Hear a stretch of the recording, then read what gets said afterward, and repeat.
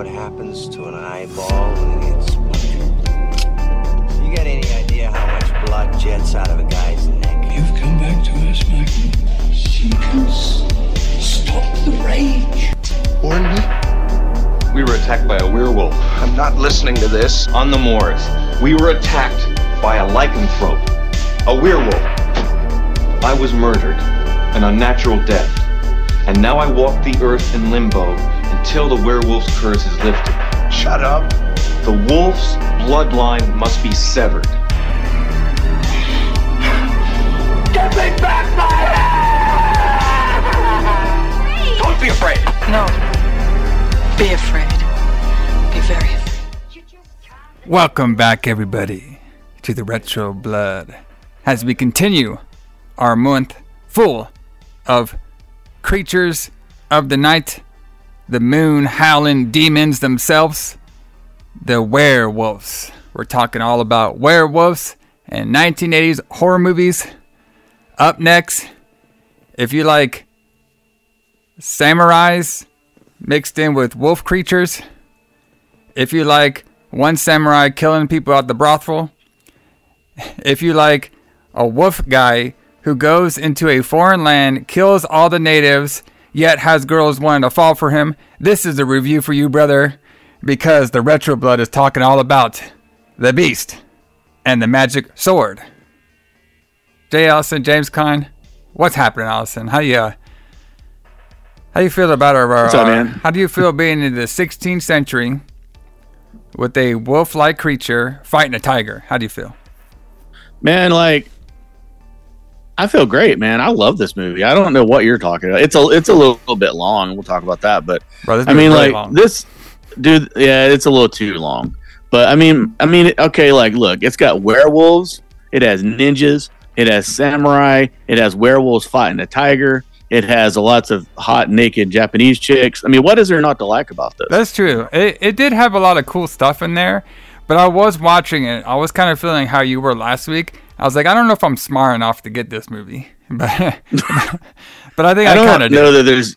I don't know there's anything smart about this movie, but other than all this shit would be cool if we put it all in a movie together. Yeah, well, they were doing some like deep, you know, talk about the werewolves and how they're demons, creatures, and stuff. Oh yeah, that's true. We forgot to mention witches in here too.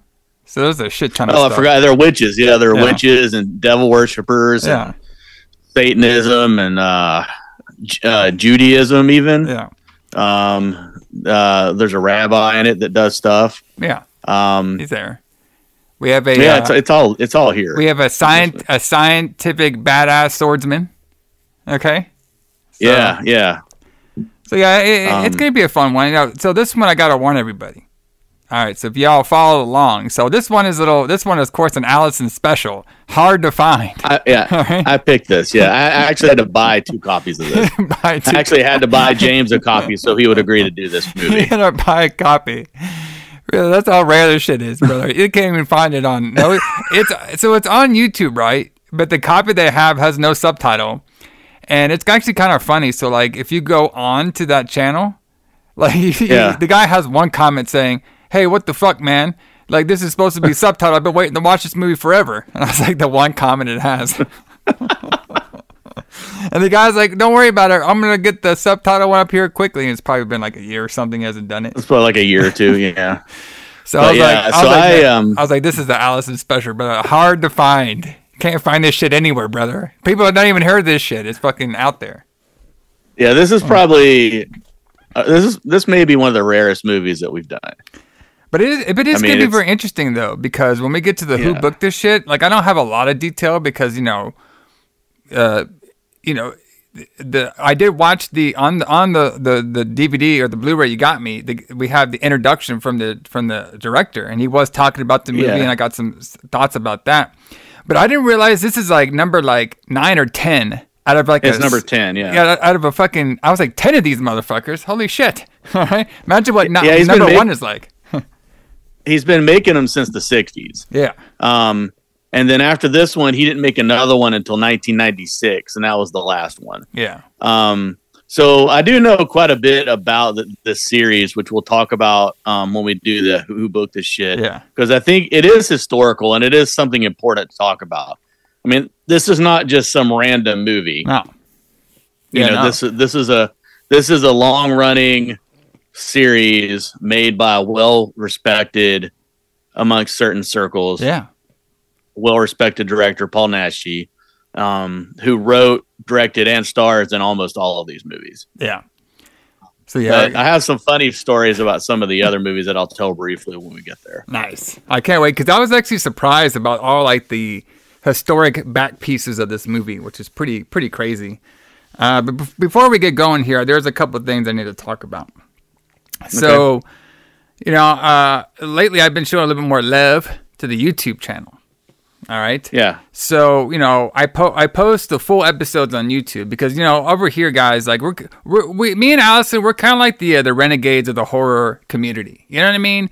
We come on here, we have fun, we tell jokes, we say all kind of stuff. We're not out there. We're not just a bunch of money grub guys out there. You know what I mean? So we don't have a lot of shit ton of advertisements, even though I wouldn't mind some of that. You know me, I'll sell out in a second. All right. Exactly. I would be like your boy from this movie, Goto. You know what I mean? I'm gonna put my honor on everything, brother. Getting this shit over. All right. So so I post the full episodes on YouTube, so you can listen to them ad free. Of course, if you listen to all of our podcasts, you can go to all the podcast channels ad free. You know what I mean? So spread the love. I would like advertisers. But hey, if anybody wants to promote their gimmick on our show, go to the group page, go to the main page. I know lately I did grab a bunch of new subscribers. So everybody out there listening to us for the first time, welcome. All right. Yes. We all like to hear new people, from all across the world and stuff. Like I said, me and Allison, we come on here, we drink some beer, we talk about these random horror movies. We try to have a good time over here. It's kind of like a party. All right. We always have a good time. Yes. So, also on the YouTube too, is I did release the first Retro Blood videos on there. And it's like these like VHS videos that I'm making like a little side series on there. And the first one I did was in theme for this month. It was like the wolf attack. So it's a live wolf attack. So everybody go check that out on the YouTube. I'm putting those little series out there. I'm going to try to do one a month. We'll see. Like there's like these tiny like video clips, like 2 minutes or something, but they're in old like VHS style fashion, and they're all. It's gonna be a series, and it's all gonna like have its own storyline. And of course, we got the Retro Blood shorts on there, which are like video form reviews. We have the bites on there, and of course, I got the full shows on there for everybody too. So everybody, join the YouTube if you already did. I appreciate it. And of course, I did drop on the YouTube. They got probably most of the subscribers on there. I dropped the new Terrifier 3 trailer on there. The Santa Claus version of Art the Clown's coming, brother, next year. I cannot wait. You already know we're going to be doing that review. Because if you all know, we've been listening to me for a long period of time. I love Christmas horror movies. And of course, this year we're going to be doing a bunch of Christmas horror movies. But yeah, so I'm super excited about that. Of course, YouTube is, they caught on to my gimmick, so they took that off. But hey, if you guys want to check out that trailer, it's still on the Facebook page, by the way. So that's a couple of things on here, just to let you all know. And like I said, you also can contact us too. If you want to email us, show ideas, tell us how we're doing. We love to hear a bunch of feedback. Of course, you can give all the 5-star reviews on all the podcast platforms. That always helps out the show. But if you want to email us anything, it's retroblood69, brother, @gmail. So now that I got all that out of the way, Allison and everybody, let's crack open a beer. Yeah, brother. Yeah, that's my turn. Oh, shit. There we go. Now, Allison, everybody is wanting to know, what are we drinking? What are you drinking? You want me to go first? Go I am first. drinking a Green Man ESB, so I'm drinking a bitter. Nice. Bitter like my soul.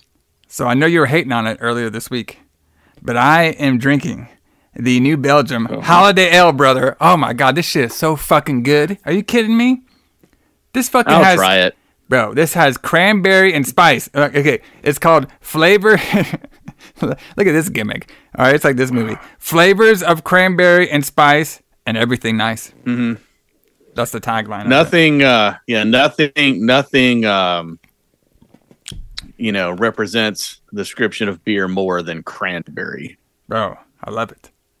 Bro, this beer is pretty good. Like, I wouldn't say this is my favorite holiday style cheer beer, but boy, they do it. This New Belgium does a pretty good job. So, I have to admit that pecan beer we had was really good. I like how we don't do ads, but we just talk about beer. We should get like a beer ad on here. That Shiner pecan beer was great for that Christmas beer they do. No, that wasn't a Christmas one. No, so the holiday cheer from Shiner is the Christmas beer. The pecan one, I guess the pecan one would be like their other Christmas beer. I guess it's like both because it basically is one. I thought that was one we found when we were in Charlotte, and they shouldn't have still had it, but they did. Yeah, that's like the pecan one. I'm pretty sure the pecan one is probably one they released during Christmas, but their actual Christmas holiday beer is the holiday cheer. Mm-hmm. That's like their big one. So, but speaking of beer drinking, a lot of beer drinking, let's get into the history segment like we do every Retro Blood, talking what was happening in two of our favorite subjects, the pro wrestling and the metal music. The reason we do this, everybody, is that, you got to expand things. You can't. It's kind of like our boy Robert Englund said. You know what I mean? Horror movies and metal music, they kind of just like form into this big pile. You know what I mean? They just kind of form into this nice, big, they just kind of come together in this special magic. They just flow really well together. And, add a little pro wrestling on the side. I mean, what more could you have for Thanksgiving than a horror movie, some metal, and some pro wrestling on the screen? You kind of get it all. That's why we do that here on the Retro Blood. Exactly. But so this is like one of them foreign films, right? So like we don't have an oh boy, what was it ever? Okay. So we don't have like an exact release date, but we're going to be going with the one that they released at the Brussels Film Festival in November of 1983. Okay. So we have done 1983 November before on this podcast, but I did find a couple cool stuff for us to talk about. The first one is going to be on the pro wrestling side, everybody. So if y'all have Peacock, you can load it up here, and you can go to the, I believe it's the territory section, or the WWE part on there, and you want to look up Mid-Atlantic. Jim Crockett Promotion before it was kind of entitled Jim Crockett Promotion. It was Mid-Atlantic Championship Wrestling. And this one is from November 5th, 1983. It's actually season 11, episode 46. So I'm going to give I just got some quick reviews. I'm not going to go like match by hold and, all that shit on here, but I will be here forever. And trust me. All right. If y'all watch this movie, y'all know how everything takes forever. Okay. Mm-hmm. So true. So I'll just talk the main points of what happened on this particular show. It's a pretty good show. Mid-Atlantic, like we were saying before when we talked about Mid-Atlantic, this period is not bad, but I do prefer when it came mostly Jim Crockett promote. You know what I mean? I kind of prefer 84, 85 this area, but 83 isn't too bad. We're getting there. And the big thing about this show, Allison and everybody, is this show is the show that is leading up to the first ever Starrcade, 83. All right, which we have talked about on this show before. So pretty interesting show. So we start off with the United States champion, Greg Valentine, and he's all kind of mad and stuff about his upcoming dog collar match because it was just released last week that he'd be facing Rowdy Piper in that really famous dog collar match. And so he's really kind of upset about it. So he just does a quick little squash match. So, this is the era of squash matches, brother. You get the big stars out there, they go there, they beat them up for a little bit, and you pin them, you get out of there. But we also have some great interviews, too. So this one was another part of the storyline going on. We have an interview with the Briscoe brothers. Not the Briscoe brothers from nowadays, but we have Jerry and, what was it? Jack. Jack. Yeah, Jack and Jerry Briscoe, yes. So these guys were great, man. Like they're all like in suits, everything. They're the World Tag Team Champions. They're talking about how like they're going from territory to territory, but they're going from territory to territory. But they like this territory because Jim Crockett Jr. is passing out the money, and they like when they get paid very well. And then we go to this footage that we actually see Ricky Steamboat and Mark Youngblood pin the Briscoes for the belts, but the decision was overturned because it was the wrong referee that was counting the 3 count. So we got one of them dusty finishes. You know what I mean? Yes.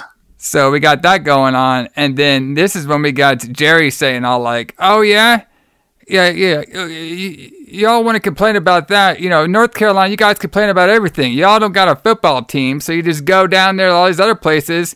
And yeah, you might score a couple touchdowns, but since that doesn't count, you know, you're just going off about saying like, you know, if it was an illegal person doing it, it doesn't count, and no matter if you saw it or not. So we're just going about that. And then we have Jim Crockett Jr. coming in there, gives them a little like telegram saying, "Hey, I bought your guys' contract, so you guys work for me now. Now I'm booking you in a rematch with Mark and Ricky, and you got to defend your belts at the Starrcade 83, and they're all pissed off. Like, what the hell? You bought our contracts, you little snake. So I was like, oh, that's kind of an interesting. It's very funny to me seeing, like, Gerald Briscoe. Because, you know, when I started watching wrestling, Gerald Briscoe was like the stooge guy, you know? Yeah, that's what I was gonna say. When I first started watching wrestling in the 90s again,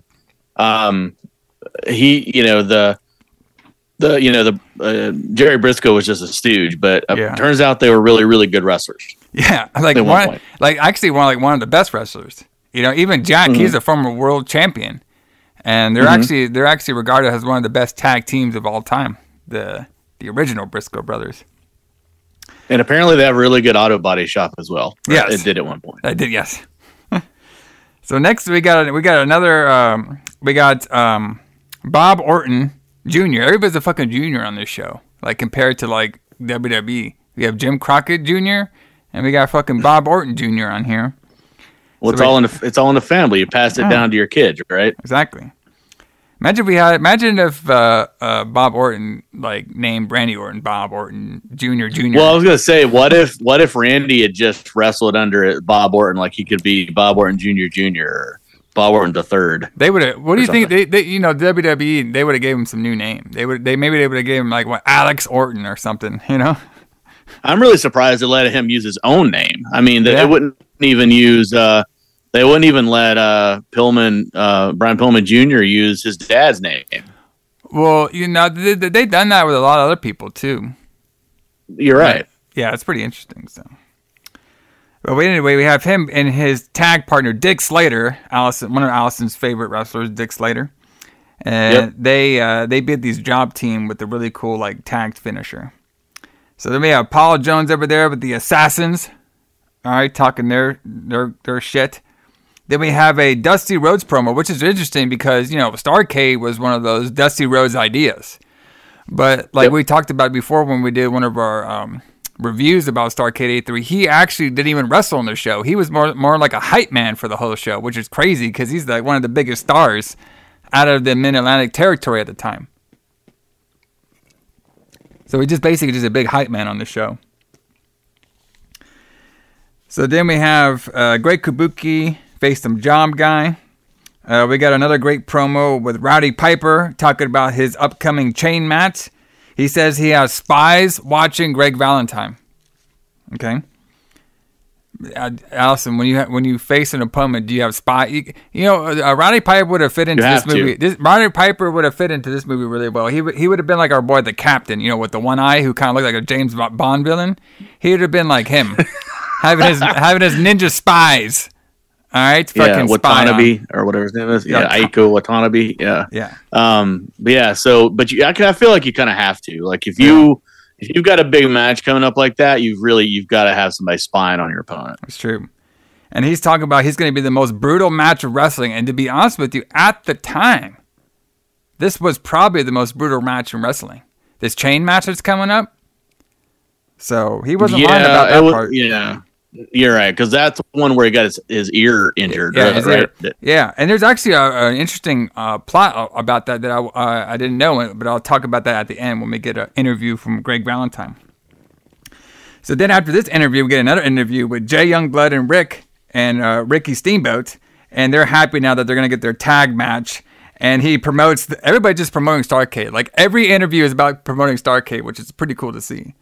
You know, I feel like we kind of like need a little bit more of that. But I feel like, I think they do a pretty good job with that nowadays too on certain parts. Sometimes, yes. Because Starrcade is going to be on November 24th, Thanksgiving, brother, of 83. So then we have a weird segment, which I had no idea where any of this goes, but it's pretty interesting. So we have a promo with Angelo Masta. I don't know if I'm saying his last name right. But he's talking about his kid, Angelo Masta Jr. Everybody's a fucking junior on the show, okay? Mm-hmm. And he is like a new kid to wrestling and stuff. And we see Angelo's kid, Masta Jr., he's in the ring, and he's facing a wrestler named The Professional, Allison. Mm-hmm. Okay, with a mask. All right? Mm-hmm. And the challenge of this one was The Professional is going to lock in his hold. All right? It's kind of like a headlock, like a front-face headlock. And it's been known that when The Professional puts on the front-face headlock, brother, nobody can break out of it. Okay? Nobody. So, Angelo Jr., okay, actually broke out of the headlock, of course. Okay? And then out of nowhere, there's a big scuffle, and then we see Kevin Sullivan actually spike young Angelo, and the dad gets all pissed off. I think Barry Windham was around there, too. So, and then we get a great promo from Ric Flair, just talking about his big match. Apparently, Flair didn't think he would ever have another chance at a world title again. Boy, we're talking about 83. Okay. That one didn't age well. And then he'll never get another shot at a title. And then he does the John Cena thing. He goes over the whole card. Yes, we got the Roddy Piper, Greg Valentine match. We got the Youngbloods and Briscoes. He goes over the whole card. The John Cena thing. And then he's like, listen, guys, I know this opportunity. The opportunity is not lost on me. Getting this world title shot against.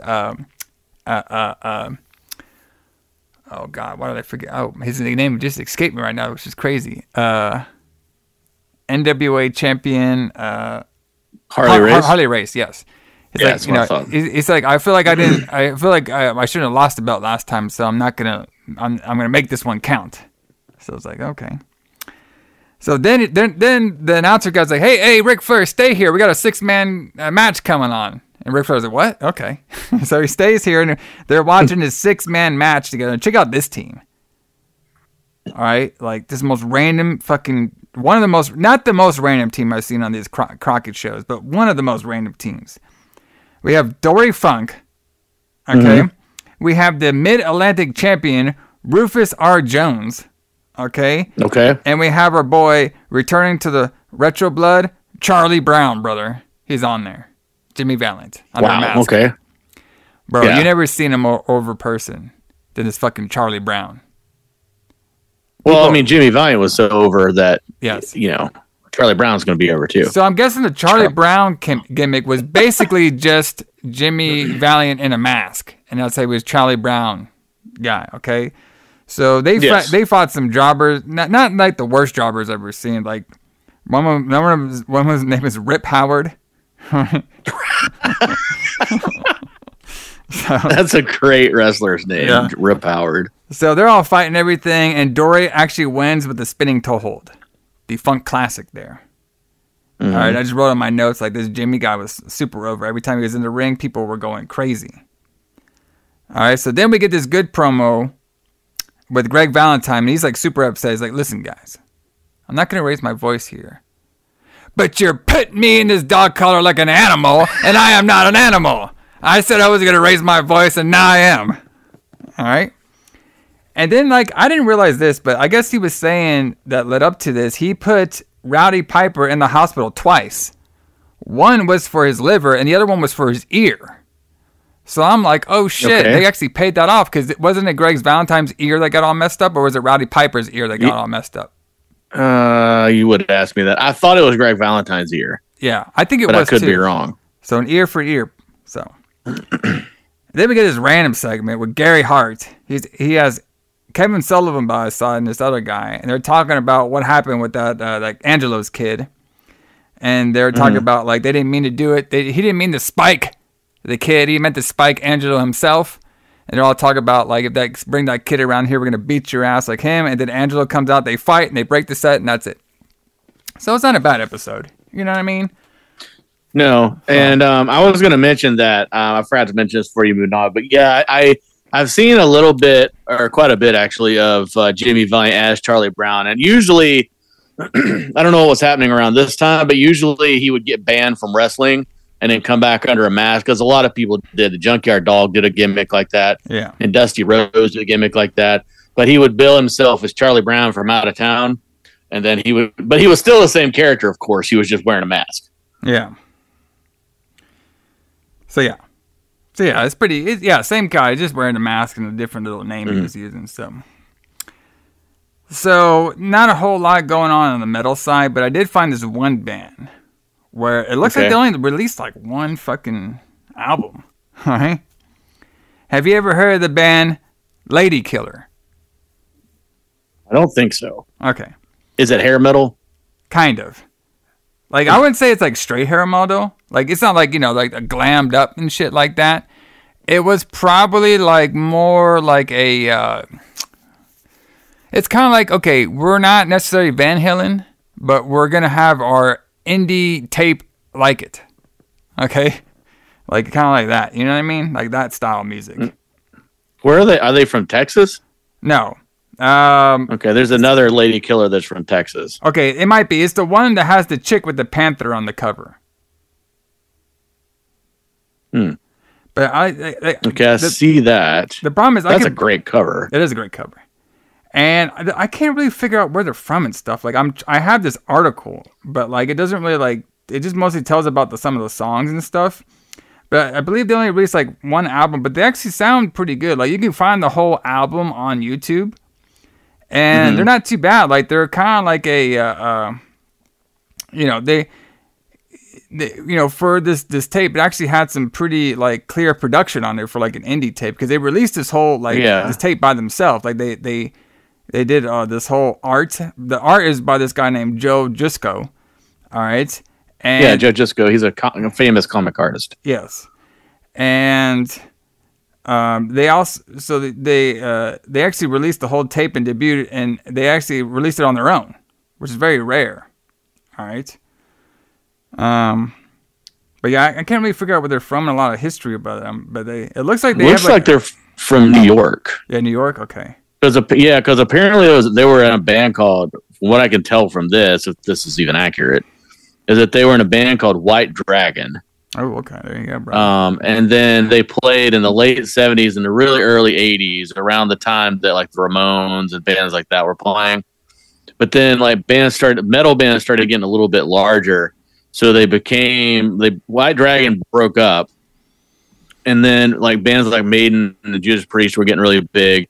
So they started a new band called Lady Killer. They played one single show and they got signed to some label, and they were given 7 days to make an album, apparently. Yeah. So they made this album with the lady and the panther on the front.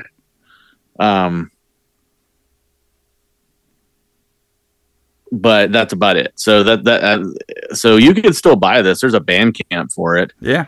They have their own Facebook. So you can buy the lady. Yeah. So that's we'll really play. Cool. We'll play a little bit at the end and show you guys what it sounds like. Okay. But it's actually not too bad for like a kind of like a local band. There was this other one I found too. Like, bro, you should have heard this fucking band. Like, we probably should have talked about them, but they're so random. Like, it was this band called Antichrist, which there's like 1,000 bands called Antichrist. But this one's from like 83, and like it has like some of the weirdest black metal vocals I've ever seen. Okay, and I could find almost nothing about this band, so we'll probably have to talk about them like maybe later on. But maybe on the group page, maybe what I'll do is I'll post that Antichrist like album that I'm talking about. Yeah. So everybody can listen to it on the Facebook page, and I'll tag you in it too, Allison. And like, just like, cause like, you know, with black metal and stuff, you know, you got the screaming, you got the very foul, loud music, but then this guy like randomly sings on there. Okay. And just like, right. It's so like, it's like very like low budget, but it's actually pretty like, it's just different. All right. So I'll play a little, I'll play a little bit on the Facebook, everybody, for a little extra there. Cause I don't know when we're ever going to talk about that band. Yeah, we may never get a chance to talk about him again, so we might as well talk about him now. Yeah. But yeah, that Lady Killer band. So the Encyclopedia Metallum, which covers like every metal band in existence, says formed 1981, years active 1981 to question mark, and then it says split up while recording their second album, and then it says genre. It just says heavy metal, and then it says for song themes, it says life, women, and sex.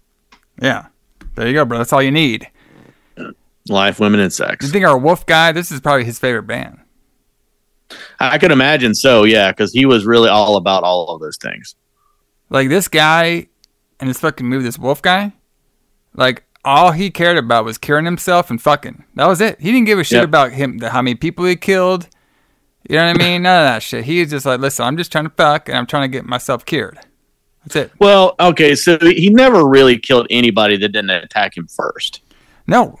I'm pretty sure he attacked people on his... So are you telling me those people that are just having good old sex at the brothel were just sitting there attacking them? Well, except those people. Except I forgot about the brothel attack.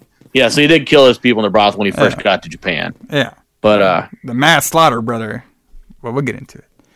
But anyway, let's get into the who booked this shit, because there's a lot to talk about when it comes to this. Yeah, who booked this shit? So, Allison, I might have to have you take over most of this because you know most about this movie than me. So, tell us a little bit about the director guy, this Paul guy. All right, so this series, and I won't go into the entire history of this series, but basically it's a Spanish werewolf series that was created mostly by Paul Naschy, who's the star and the writer of most of these movies. And I think he directed some of them. And he definitely put himself over. I know he directed. Yeah, he definitely put himself over. In Spain, it's called the Hombre Lobo series, which means Wolfman, obviously. There's 12 of them. 12 most of them. There's 12 of them. Yeah, most of them are pretty low budget, as you can see from the one we saw. Although I think that for the money that they had, they did pretty good. Yeah, we did definitely. Although, if you told me this movie was made in the 60s, I would have believed you. I mean, it just doesn't look like it was made in 1983. No. But a funny story. So the first movie of this series is called The Mark of the Wolfman, which was released in the United States under the name Frankenstein's Bloody Terror, but there's no Frankenstein in it. But it's just a Wolfman movie. And then the second movie is there's a funny story about that. It's called The Knights of the Wolfman. It was made supposedly in Paris in 1968 by a director called Rene Govar. It's a lost film, and nobody has ever seen it. Not even Paul Naschy has even seen it. The only person that even says it exists is Paul Naschy, and he swore up to the day he died in 2009 that it existed. But he says that he went to Paris to film this werewolf movie, and it was directed by that Rene Govar guy, and he named some people that were in the movie, and none of those people exist. Like they can't be found anywhere. Rene Govar had never directed a movie before this, and according to Paul Naschy, he was killed in a car accident a week after the movie was finished. So when they had sent it off to get it, the negatives developed for the movie, but the guy died, so it was never picked up, and they don't know what happened to it. So it's kind of a weird story. Like, it's this movie that he swears exists, but nobody in the world has ever seen it. It's never been edited. It's never been put together. Such a weird story. But yeah, he would go on to make several different ones. Not to go through all of them, but then he changed the origin of the werewolf a little bit, and where he really got into Yetis and like Bigfoots. So he would so he has this one movie where instead of the werewolf where his werewolf curse came from being bitten by a werewolf, he changed it to where he was being bitten by a Yeti. which I'm guessing is where this Tibetan flower comes in this movie. Because you know how they talk about how that they use this random Tibetan flower that's supposed to cure him. Yeah. So I'm guessing that's where that comes from. But for the movie that we're talking about, most of the movies took place in modern time, but for some reason this one takes place in like the 16th century. For some strange we got to do an origin story. Well, yeah, but I mean, this was even an origin before this, like. Because the character that he plays in this movie, that Valdemar Daninsky, that's the same character that he plays in modern times. It's not, it's not a descendant. Well, maybe the other one is a junior. Maybe, but maybe it's a time traveler. Maybe he's a time traveler. He's a time traveling werewolf. Yeah, because that and a Frankenstein monster are the only thing that we didn't have in this movie. Yeah. But this movie was made because so my understanding is the way this happened was he was trying to get funding for a new werewolf movie. And he convinced, according to the interview, he was contacted by someone in Japan who wanted him to work on art documentaries. Yeah, which I thought it was pretty cool. And then And then he convinced them to give him money to make a werewolf movie that has some historical significance to Japan. Yeah. Which is why it takes place in Japan, I guess. They wanted him to... I think they want him to film like a certain location in Japan. Yes. Yeah. So he goes to Japan with his whole family, and it was basically like a vacation for him in Japan. And then the tiger scene at the end of or it's not really at the end, it's kind of the middle. So the tiger movie scene in the middle, that's actually Nashi in the werewolf makeup fighting a tiger. Yeah, which is crazy. And apparently they fed it 25 raw chickens before he went in there, or else it would have killed him. And you know what's also crazy about that? What he was saying was just like, okay, so, they couldn't just give him one tiger. They had to give him a couple tigers. And I think they said, like, the ringleader of the tigers was, like, something like dog or something. So, like, if the tiger got all friggin' crazy, they would send out this dog and calm him down. Because he's like, hey, man, it's like, so he's basically saying, like, listen, the tiger, brother, it's a shoot, okay? Like, you know what I mean? We gotta have all these precautions with this tiger, or else he would go on his fucking own. So he said, like, it was, like, dangerous, but it was, like, safe but dangerous. And I'm just safe sitting here, but dangerous. I'm just sitting here, it's like, bro, can you believe that? Like, that would never happen nowadays with all the shit we got. That's crazy. And, like, so, like, guys, you have to, you guys have to find this scene, though. This guy, you would think, okay, yeah, you have a real tiger, you're going to do a 2-sheet. No, this thing was like almost like 10 minutes long of him fighting this fucking tiger. It's really long. And it's like it's a shoot. Long. But, I mean, he's like fucking really, going crazy with them. You should see the whole movie. Yeah. I mean, you should really watch this movie. This movie is actually better than it's probably going to sound when we do this review. This movie is really good. Once they get Japan, it gets really good. Yeah. But one thing I was going to point out, though, was like, there's a really funny scene after the werewolf kills the tiger it's hard for me to say without laughing. Like, I had to pause the movie because I thought it was so funny. So there's a shot that's supposed to be the tiger dead, but it's clearly a shot of the tiger asleep. Yeah. And he's clearly asleep because you can see his ears moving. Yeah, and the witch is like, the king is dead. I was like, no, I don't think so. I think like he's just napping. He looks like he's just napping. That's just hilarious. Yeah. But he was saying, Paul, he was also saying how, like, disciplined and nice the whole, like, Japanese culture was, too. And he used to be like, man, if I asked for anything, they would just get that shit right away. And he was also talking about how, how he asked for, like, in the script, it called for, like, a silver sword. And he just thought they were just going to give him some random katana. But no, they actually physically gave him a rare silver sword. Yeah, I heard they made it for him. I read that story somewhere else, but I'd heard that they actually he wanted a silver sword for the movie, but what he meant was I just need a silver colored prop, and they actually made a silver sword. Yeah, like a real silver sword, like solid silver. Yeah, I was like, damn, okay. It's also saying, like, apparently there was like one scene that needed a horse for a boy Kai or something. And they didn't have any horses. They have horses, but very scarce on horses. So they found the one white horse, and it was actually their big like horse champion at the time. Mm-hmm. Like he was actually a shoe champion horse. That's why his legs were so skinny. Right. So, but yeah, it was pretty interesting. And of course, he brought his family along there too. I believe he brought his wife and daughter to the shoot, and they were in a couple of scenes. I couldn't tell exactly who they were, but they make like a brief cameo in this picture as well too. So, and apparently this one, so the first showing was at that festival, the Brussels International Film Festival, in November of 1983, and he played this along with another work he did, Panic Beats, at the same time too. So. And he was also given a prize in recognition of his body of work in I can't really say this word, but basically the cinema drama of his culture. He won like the award for it. So he's a very well respected Spanish director. And something also too interesting about this film too is this was the first time in history that a non-Japanese director was filming in Japan and doing like this kind of film. Yes, because he said at the time, like it was very, somebody filming like actual Japanese culture in Japan that was not Japanese was actually kind of like frowned upon. You know what I mean? Mm-hmm. So he said he had like a little trouble with that aspect of it. And they also had the aspect, like he didn't think there was any.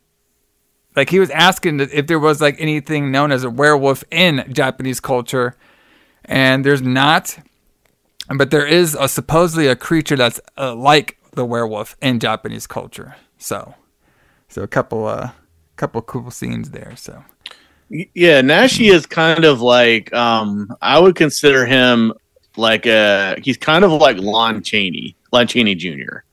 Lon Chaney Jr. played the Wolfman, and he played a bunch of other Universal monsters. Yeah. And Lon Chaney's dad was like famous for, kind of inventing makeup techniques in the 20s and 30s. But Nashi also directed.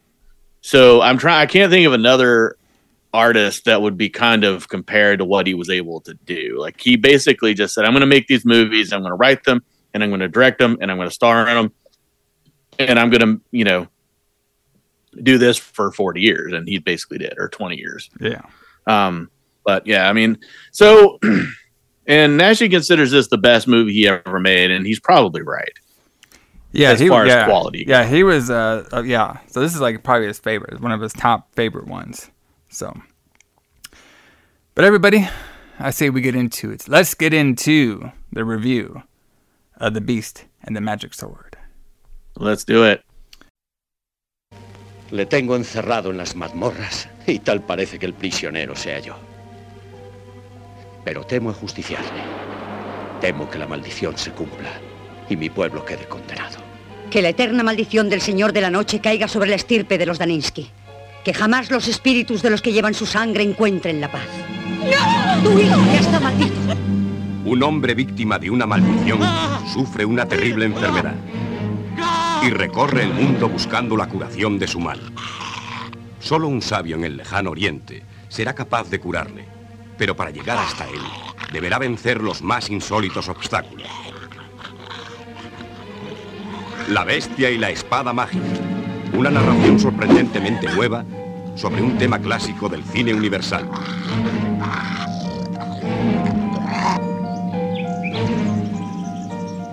Yo creo que posiblemente nos estemos enfrentando a algo que es mucho más destructor y maligno que un simple oso o un lobo de gran tamaño. ¿Plata? ¿Para matar esa bestia? Valdemar, bebed esta pócima.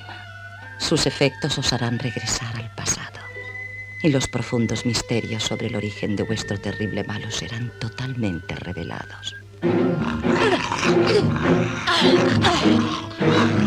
Paul Nashi, en su caracterización de la bestia, logra la más impresionante creación de su carrera.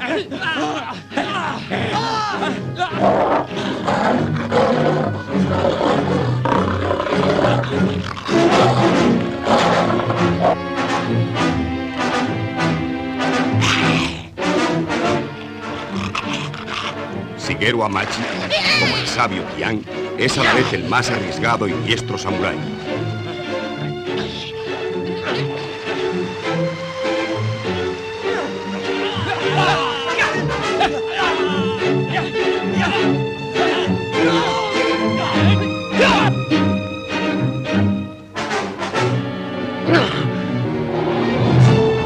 La bestia y la espada mágica. Un espectáculo grandioso donde la aventura, la acción, la fantasía y el terror crean una historia inolvidable.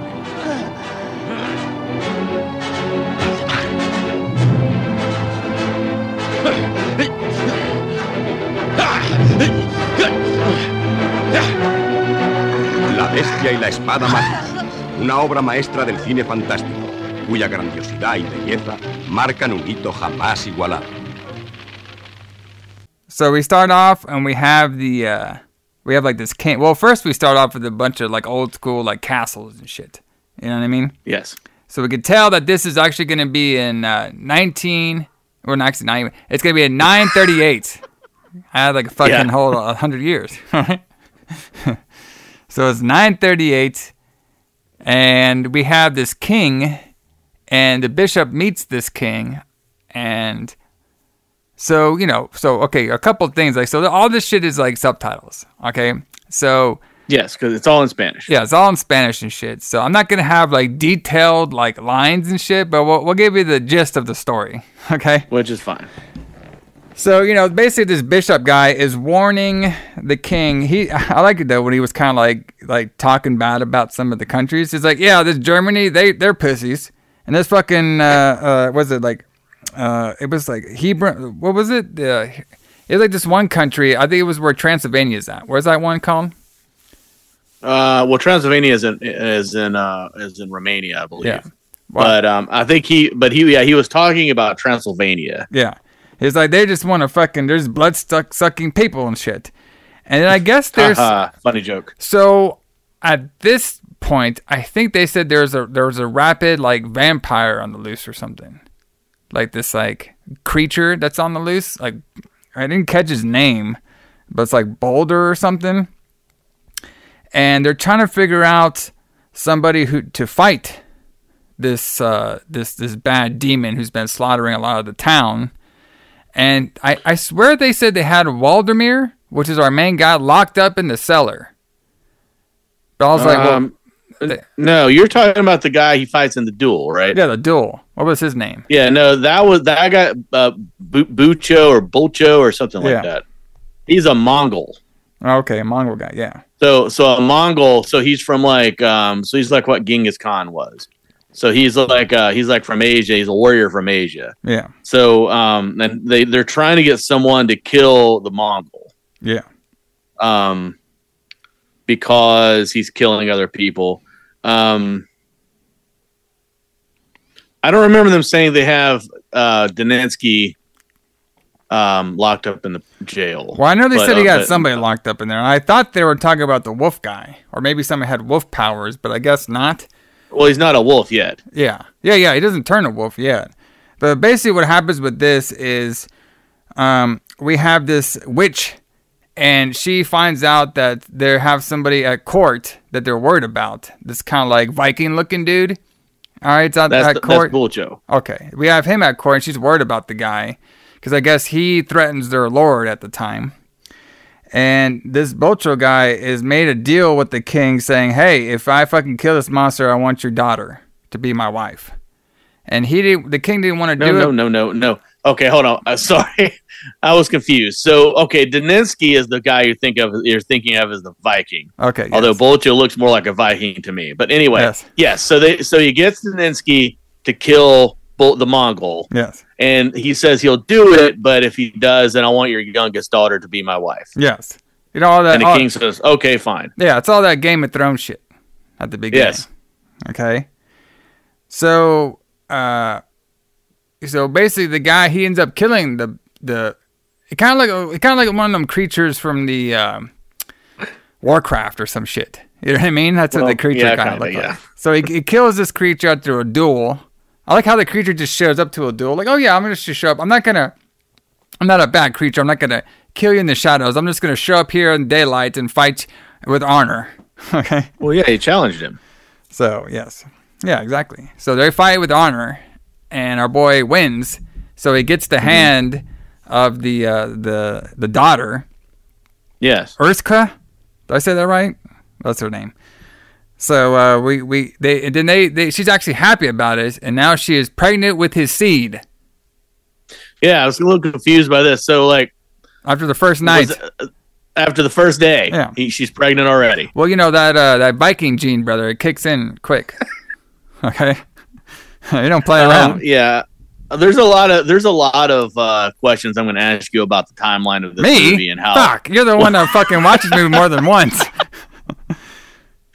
Well, this movie a lot of it's confusing on how these things happen and when they happen. So then it makes it. Yeah. Okay, go ahead. So then the sorceress lady. Yeah. Right, she is she's pissed because her demon creature died. So now she's doing a ritual outside, and she wants to harness the power of vampires and creatures, the Black Lagoon, and all that stuff. Black Lagoon. Yeah, yes. Basically, she does say that. And then she's asking Satan, and she names all. I was like, bro, so you could tell we have time in this movie. Okay, we're just gonna take our time because not only we can't just say Satan, we gotta say every Satan name. Okay. And I was like, bro, you guys are killing me over here. Like, I can't. How am I supposed to write in my notes every Satan name and then like this? And everybody talks fast too. It's like boom, boom, boom, boom. Okay. Yeah. Well, I mean, none of that's necessary. We don't need to know all that. Like, I mean, this part of the movie, you can tell they didn't spend nearly as much money on as they did the Japanese scenes. Yeah. As you can tell from like in the duel, like Daninsky's shield is basically like a trash can lid. Like it gets hit by the other guy's club and like folds in half. Yeah, bro, what's wrong with that?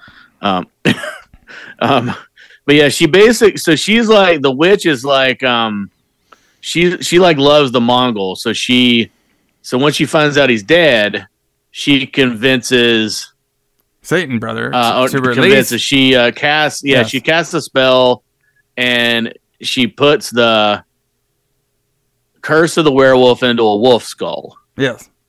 And then that was kind of a cool scene where it showed like what do they call it, the Baphomet or Baphomet or whatever that is. Mm-hmm. Like you could see the devil statue in the background with the light behind it and the smoke coming out. That looked pretty cool. Yeah. Yeah. So she puts this into a wolf skull. Yeah. And then we see the daughter doing her best Game of Thrones, walking in the water gardens, talking about husband being off for war. Both their husbands are off for war. And then out of nowhere, the witch lady comes. She screams a bunch of witchy stuff at the girl. Witchy stuff, yeah. And she basically says, your seventh child. I was like, why has it be number 7? Your seventh child is going to be cursed with the demons and all in your seed and everything. She stabs the fucking bitch. And then she gets shoot with like these dollar store arrows. Did you see the arrows? They're like they like those little.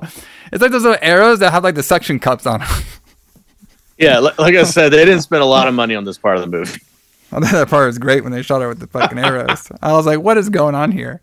And this girl was talking a mile per hour, this fucking witch lady. I was like, I get it. Like, you could probably, like, I'm good with subtitles, guys. Okay. I've watched Japanese anime my whole life. You do. I'm cool watching subtitles, but when you're trying to write notes and do subtitles, that's a little tough. Okay. So bear with me on some of the actual dialogue shit. Okay, so now basically what's happening is this girl, her 7th child is going to be cursed, and of course her 7th child and the generation line is going to be our boy Waldemir.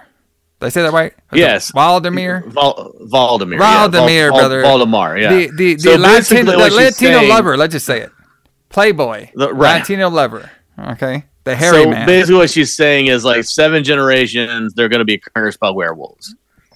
Then we skip from 953 to the 1500s. So like 1,000 years. Well, it takes time to make babies. Except for our one guy. He can make baby in one night. This one takes generations. Yeah. Like this whole first, this is probably what, 10 or 15 minutes of the movie. Yeah. This could have all been told in that little, instead of getting the other stuff that we got in the, not in the opening credits where it gives you the little on-screen thing about what's going on. We should have had this whole section in that little on-screen thing. No, brother. Because then we skip hundreds of years. We skip hundreds of years later. You know, this is our typical time skip that we get in horror movies a lot. 5 years later. This is hundreds of years later. Yes. Centuries later. So now we meet our rabbi, this Dr. Rabbi guy. Dr. Rabbi, yes. Solomon. I think that's his name. Solomon. Yeah. And so basically our boy Waldemar, he is already a vampire. I mean, vampire. I wish he was. He's already the wolf guy. Okay? Well, yeah. And he is trying to find the cure, and he has like this medallion that's like shows that he's like legit and shit. And he's with his wife, Kinga. All right? Which I had questions about that already. Okay, so yes, we have the Latin lover over here. I get it. Mr. Playboy with his nice beard and chest hair. But he's also a deadly creature at nighttime, and yet you married him? Okay, interesting. Where is that backstory, brother? Is that a number 8? Well, she doesn't know. Well, she doesn't know. She doesn't know? Yeah, of course she knows. He's basically saying, like, listen, I got this fucking curse. I need you to lift him. She's like, yeah, you do. Oh, no, she knows now, but she probably didn't know when she first married him. It was probably like one of those things where, you know, like, what the fuck? You kind of keep that, you kind of keep it hidden, you know. It's like you don't tell everything you know about yourself to somebody. Well, when the fuck did he tell her? After he put his seed in her? Probably after that first full moon, I'm guessing. How did that go? Well, as we find out, Allison, though, it doesn't really matter. Like, the girl just fell for him, so it doesn't. She probably just fell with him the same night. She probably fell for him when he was the werewolf. So there you go. Yeah, probably. I mean, like, everybody falls. He's like the James Bond of werewolves. Yeah, exactly. So he's talking about this guy about how to lift the curse, and then Solomon, he wants to try to do it, but he's a little worried now because the people of Jerusalem don't really like this guy. They think he's like a Satanist doctor and shit with all those witch magic. So all the town's talking about how crazy he is. You know what I mean? And then they're saying like, oh, and then I like this part too where the Solomon guy, listen, man, yeah, you can stay here. And then the guy's like, well, Waldemar's like, oh, you're sure? You know, it might be kind of dangerous. There's a full moon. It's like, don't worry, man. I'll just lock you in a cellar and chain you up. I'll just lock you in a cellar. Yeah. Which we like, see how well that works. He's like, all right, that's fine. No problem. All right. And he's like, hey, have you met my niece? Here she comes. She's blind, by the way, guys. Did you know that? Okay. Fuck, okay. The thing about the niece being blind, like this shouldn't be funny, but it is. Yes. But you could tell the way she's acting as a blind person is she's always looking away from wherever the action's happening because she can't see it. Yeah. Like you know, like you would think that she would react to like people's voices or something, but there could be like a fight going on in a corner, and she's like looking off in the other direction. Well, so you can tell in this movie too that we have time. Mm-hmm. You know what I mean? This guy, Paul, he don't rush anything because we get the whole backstory of why she's blind and what happened to her parents. Okay, let's go. Character detail, brother. Information we didn't need. Don't give me a TV this show. This is the epic. This is the El Hombre Lobo epic. Most of those movies are about 85 minutes long. This one's 2 hours. Yeah, brother. Just boom, boom, boom. So basically, her parents died in, I think it was a car wreck or something like that. But I don't think it was a car wreck, but yeah. Yeah. Oh yeah. That's the other movie. That's the one. That's the one in the 2000s.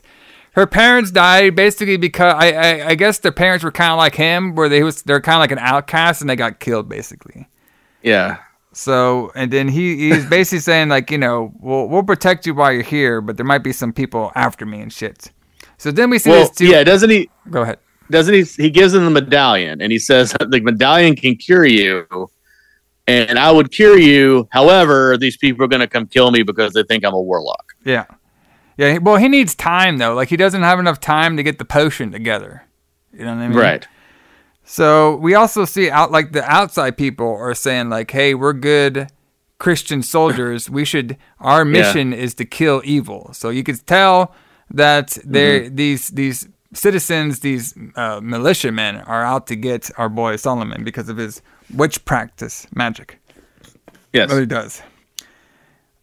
So we also get some scenes of, now we got the scene of him talking to the niece about, trying to, heal Waldemar of this curse. Yeah. And we also have a scene of him writing some notes down because he's also telling the niece too, like the main bishop. What was his name? The Archimede or something, like the main religious guy is coming to see him. All right, and he knows that's trouble. Okay, and then before he basically knows that his life is in danger. So now he starts writing his own basically death note in a way. And I guess he was gonna write some information down. And then these guys in masks come. These militiamen come. There's some creepy looking masks. It's basically just like a sack with a cross on it. I'm like, that could be a pretty. It looked like like an executioner's hood, kinda. Yeah, actually, look kind of creepy. I give him that. Yeah. So they come in there, but then our boy Waldemar, he's there and he just whoops out their ass. Yeah. Because he's even when he's not a werewolf, brother, he's still the Latin mega fighting machine. He's really good at fighting when he's a werewolf or not. So they fight. And before he beat all their asses, one of the militiamen stabs Solomon, and he's dying on the floor. And this is when the Solomon's saying, "Hey, I can't cure you now because I'm about to die. But hey, you gotta go to Japan. You gotta go across the river. He said across the oceans, and go to the. I swear, I thought he was gonna say the Orient. I was gonna fucking lose it." You gotta go to the Orient, brother. And you gotta go find this sage named Kai. All right, and he will cure you because he knows sage magic. He does. All right, and then he's like, "Hey, before I die, I know this is taking forever, but my blind niece over there, protect her. Okay, take her with her. All right, she probably has a thing for you anyway, you Latin lover, crazy hair man." And he's like, her name is Esther, right? Yeah, Esther. Yeah. Yeah. So now we go to Japan. And then by the way, he did say, "Hey, you got to find him in Kyoto." Okay. Yes. So now we have the town of Kyoto. Yes. And I was like, okay, you know what? Has a samurai lover, especially of the anime series Rurouni Kenshin. I was super excited about this portion of the film because I believe this era was the Shogunate era. It was. So this is one of the reasons I picked this movie. Actually, it wasn't to piss you off. Yes, I actually legitimately thought you would like this because it has samurai and shoguns in it. Yes, and I do. Like I said, this movie is great and fantastic. But for somebody who's writing notes, oh boy, a little tough. But I liked it though. I did like it. Okay, like I'm not giving this movie any kind of shit. I actually really liked this movie. I thought it was very well done for a good time period piece, and I thought the actual choreographed samurai fighting scenes were actually really good. Yeah. And something we didn't mention too, apparently this movie was very popular with that scene, and it actually was one of the movies that inspired the Crouching Tiger movie. Wow. Okay. By the way, that's what he was saying. Or movies like that. Like movies with the old, kind of like the mystical creature movies. It kind of inspired a couple of those. Right. So one thing is weird about this movie, and I'll bring this up when it happens too, but so as much as added extra stuff that I feel like shouldn't be in this movie is in it, they shorten other parts of it. Like it could have been longer. Oh, yeah. Like everybody is just all of a sudden in the next location. So like in the very next scene, he tells them that we need to go. You have to go to Japan to meet Kai, and then you have to take Esther with you. And the very next fucking scene, they're in Japan. Yeah. Like there's no traveling to Japan or anything like that. Isn't it a TV show, for example, Allison? Fuck, bro. Like it could have, it has to have taken them a month to get to Japan. What did they do every time he turned into a werewolf on the boat? Well, see, what we did was we actually gave him some of that. So Solomon actually had one of them witch rule drugs that they gave him and made him pass out for a whole month. So I see. Okay, so he slept for a whole month. So now the next scene, they're all in Japan. Maybe kept them in a box. This is in a box. That's fucking awesome. So the next scene was when my mind was totally blown. Okay, me too. So do you want? I'll have you talk about it because my mind was blown too. Okay. So the very next scene, we're in Japan. Yeah. And we have 3 Japanese people. One of them is, I don't think he's a shogun. I think he's what they call a daimyo, which is right underneath the shogun. Yeah. And then his nephew is Kai. Yes. And then there's the guy called Eye Patch, but it turns out in my notes, but he kept his name is Aiko Watanabe. James Bond villain, yes. James Bond villain. So okay, so they're in Japan, they're Japanese people, but they're fucking speaking Spanish. Well, and that blew my mind. Okay, that is like that, yes. But I'll get that part up. Okay, because they probably were speaking Japanese while doing the lines, we just have a dub over them. Okay? No, for sure. But I'm just watching, like, okay, it's like now we're in Japan. Kyoto, it says Kyoto, Japan. And then everybody's speaking like, yes. Gracias, senor. The thing that like got... it was mind-blowing. It was, that is kind of mind-blowing when you see these, obviously, hardcore Japanese guys talking Spanish. It's kind of funny. Okay? But, like, the thing that blew my mind was the actual plot of the storyline at this part. Where they're basically have like this meeting saying, like, hey, there's something out there, like, killing shit at the moonlight. Like, there's, like, this creature killing people and massacring them all over the place. And devouring corpses. And I'm thinking, like... During a full moon. All right? And I'm just thinking, like, well, fuck, man, this guy, Waldemar, he literally just went over here to cure himself. Yeah, he's killing everybody. You know what I mean? Like... Well, yes. It's like, how long has he been there? Like, he's been there long enough for him to become a werewolf at least once. Also at this time, they don't have, like, they didn't have Twitter. They didn't have Jeep. They didn't have the yellow book, so they couldn't really find this Kai guy. Okay. And apparently, it took them a while to find him because they're still looking for him. Because remember, Kinga is dressed like a Japanese woman. Yes. So basically, they're basically, so this Kai guy is like the scientist samurai of Japan or Kyoto at this time, and he is tasked to help find this creature. And his uncle Goto, the understudy of the shogunate guy, he is going to have his best men on patrol at night, and he put his honor on it. So if he fails, his honor is on the line, brother. Right. So, yeah. There's actually 4 of them. Right. There's the leader guy, the shogun or whatever. The guy underneath the shogun. There's Kai. There's Eye Patch, and there's Goto. Yeah. Yes. Okay. Goto is the one. That's Kai's uncle. He's the one that put his honor on everything. Yes. Okay. And like I said, he's putting have the patrols on the streets. All right. Right. Yeah. And Kai doesn't know that Daninsky's there yet. Oh yeah. Kai he doesn't even know what this. They don't even know what this creature is yet. Okay. Okay. And they're basically trying to they're trying to figure out. They're all kind of worried about this because they haven't seen like a beast like this yet, and they can't really tell like what it is. So they want to do some like research on them. So now we have some of these patrols outside. Mm-hmm.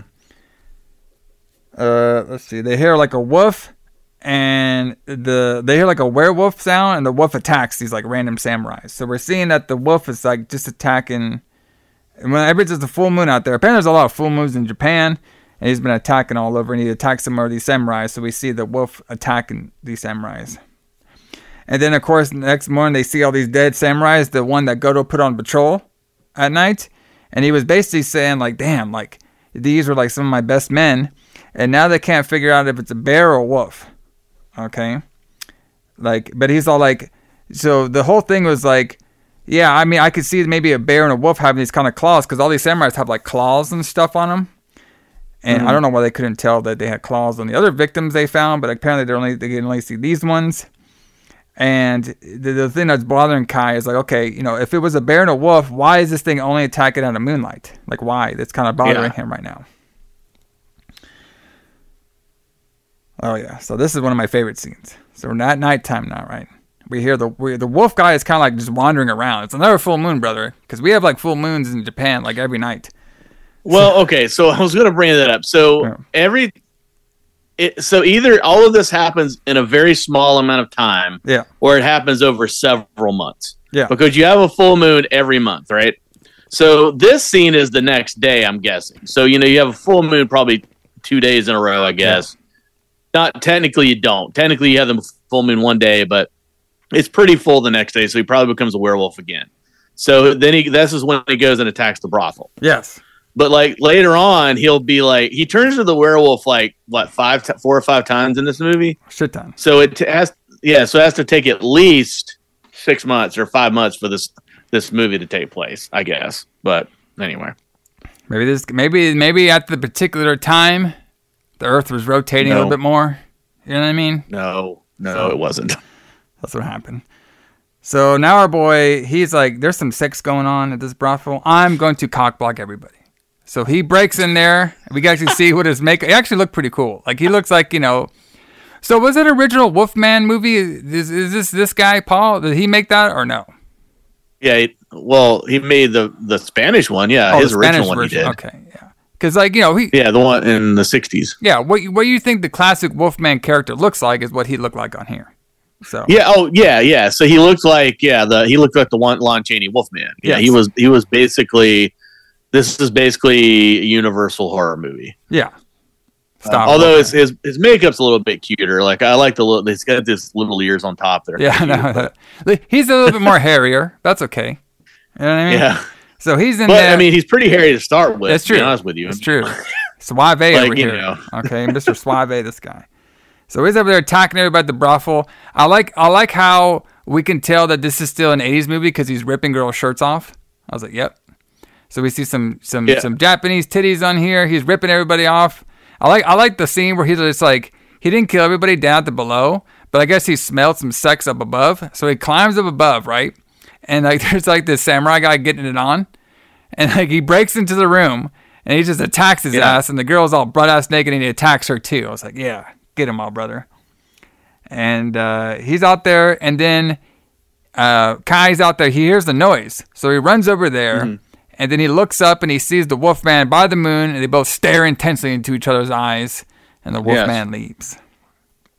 So, and then Kai knows it's a werewolf. Yeah, and then Kai, even though his culture doesn't have a werewolf, he somehow knows what it is. Well, they have something like it. I don't remember the name.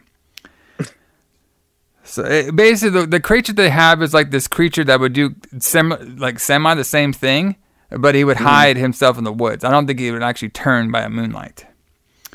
So now Kai is explaining to Goto and that captain guy, Mr. One Eye, Itachi, whatever his name was. Yeah, he made a mold out of the footprint of our werewolf guy. All right, he's like, look at it. It's a mold. And the Goto was like, oh. He's like, oh, I see. He's like, look at the claws on it, but look at the soul of it. Look at it. And then, like, randomly, so the captain, Itachi guy, and Kai, they don't get along. So they start, like, bickering at each other. Because he was all like, hey, you know, if we're dealing... So Kai is basically saying, like, listen, I read about this in my magic horror movie book. Classic horror movie monster book. Yeah. If you have a werewolf, the only way to kill a werewolf is to get some silver on it, and that's how you can kill this werewolf. And then, of course, Itachi's like, I don't need silver. I have this katana that can chop off anything. And he's all like, no, you don't need it. Your regular katana ain't going to do shit. It's just going to grow back and need silver. And he's like, no. So then the Goto's like, hey, you guys are being a bunch of assholes. You guys don't have no honor in front of me. And he basically, like, Japanese brows his ass, both of them, and he has them, they both leave. Because, you know, they're very disciplined. Okay. Yes. Because they're Japanese. And then we see that the Itachi, who is like basically a fucking Bond villain, is like, I'm going to kill that fucking Kai because he disrespected me. Because, you know, this is the Shogunate area. They don't give a fuck if they're in this area, brother. If you disrespect anybody, they're going to kill your ass. Because if you're a stronger... So their area is all about, like, the strongest swordsman. You know what I mean? Like, the most power, like, the most, like, honor, the most power, the most, like, you know, dominance. You had to defeat your foes by any means necessary. And that was the big thing with the Shogunate. Okay, so now we actually see Waldemar and his crew in a little Japanese hut. And Kinga, she comes back. She's all dressed up in a Japanese guard, looking all types of good. I was like, damn, okay, our boy, he knows how to pick him. And she's like, yeah, I couldn't find this Kai guy, but I found some witchy sorceress girl. She'll probably work. Satomi. Yes, Satomi. And it's like, all right. She lives in the mountains. Yeah, lives in the mountains. And then, of course, you know, Walderman's like, man, I just can't keep going out there and fucking killing these people. I feel so bad that I'm slaughtering everybody, but, you know, what am I supposed to do? Right. What am I going to do about it? I was like, come on. what am I supposed to do? All right. Yeah. Let's see. Yeah, they say Satomi can even bring the dead back to life, so she can do anything. So she must be able to help Kai or help Daninsky. But it's weird though, because I saw that in my notes too, and I forgot that they found out about Satomi this early, because remember they run into the old lady who tells them they have to go see Satomi much later on. Yeah, she comes later on. So she comes after Kai fails. But we'll get there. Yeah. So now Kai is reading his old Universal monster book to his sister. This is great. Okay. Yes. His sister, Akane. Mm-hmm. All right. It's like, it's all these creatures, and this is the only way to destroy this wolf is by silver. All right. Well, so first he says that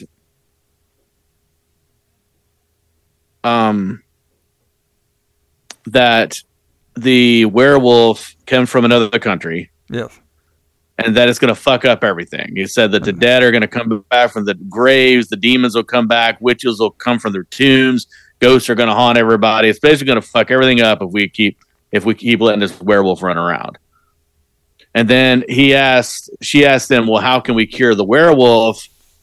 And she says, well, it's written right here in this book that I have. Yeah, it's in the conveniently. book. You didn't read the book.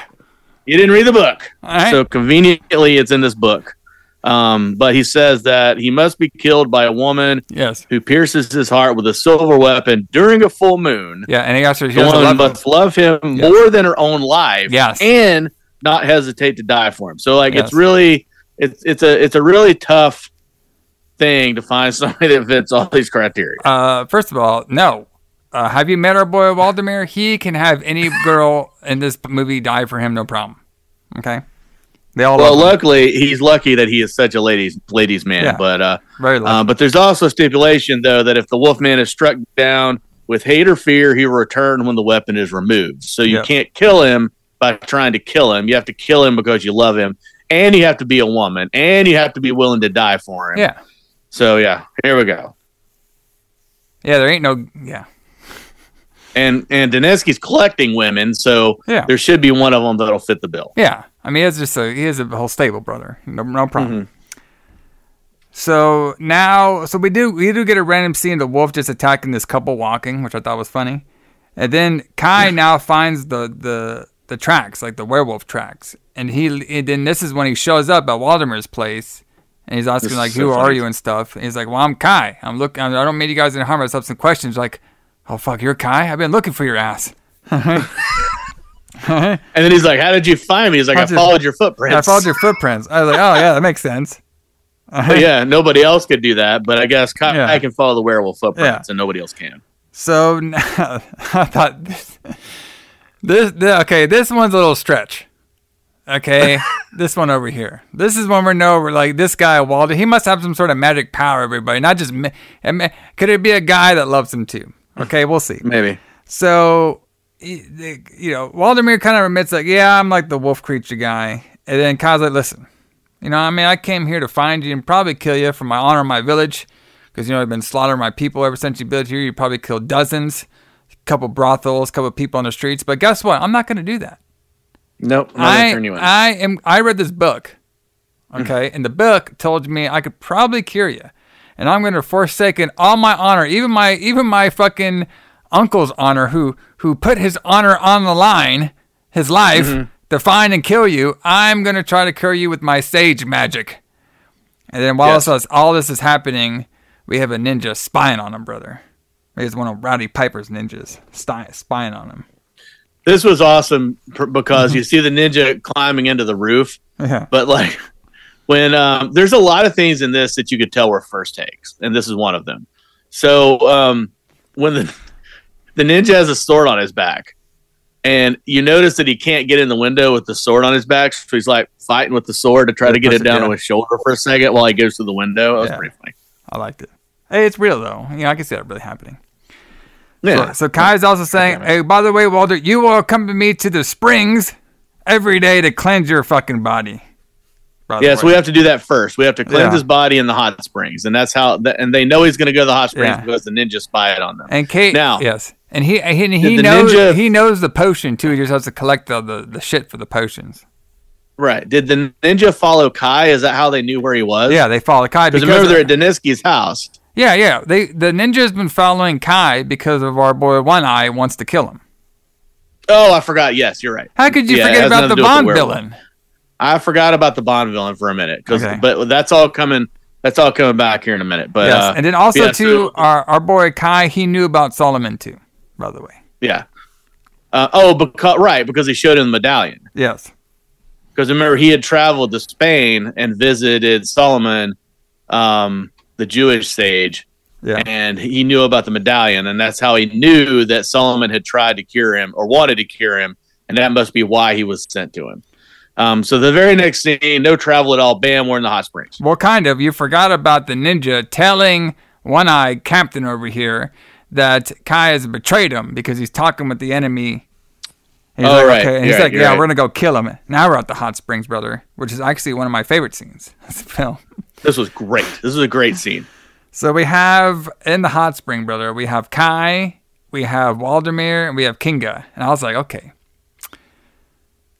Is this going to be one of them X-rated movies or what's going on over here?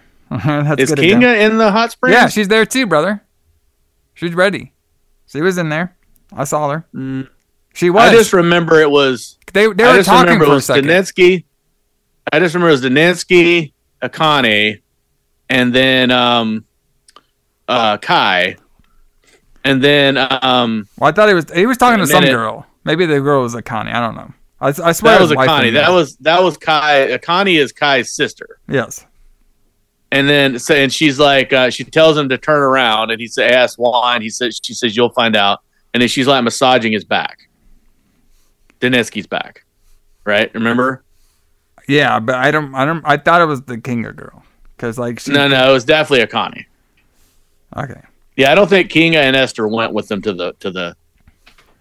So now, For the but spring. our boy, the main thing is our boy Kai hears a noise and he sees like this random girl, and she's about to leave In the water. In the water, yeah. She's about to leave. He's like, "No, bitch, come here." He just like, gets his fucking clothes and snaps her around, and she starts fighting his ass, tits out, with the fucking knife. So so all of a sudden his spidey sense goes off, and Yeah. he just knows she's there somehow.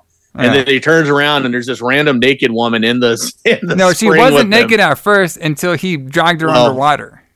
She was kind of naked. Uh-huh. She was covering up with like a towel or Yeah. something. But then he like used part of his clothes to wrap them around her throat and pulled her back in the water. And then she was naked. Yeah, and then Then she had a knife, and she was trying to kill him. So like he gets the upper hand on her, right? Like he gets He the does. knife away there and he's like, "Who sent you? Who sent you?" And then no shit, a ninja fucking ninja stars her in the titty. Yep. I was like, "Fuck, bro!" And then she dies from a ninja star in the titty. I was like, "Damn, what a way Yes. to go!" And then we have all these samurais fighting his ass in the hot springs. Well, before that happens, he sees the ninja that killed her. Yeah. Standing on the bridge, and he's got this big hat. It looks like the guy from Mortal Kombat.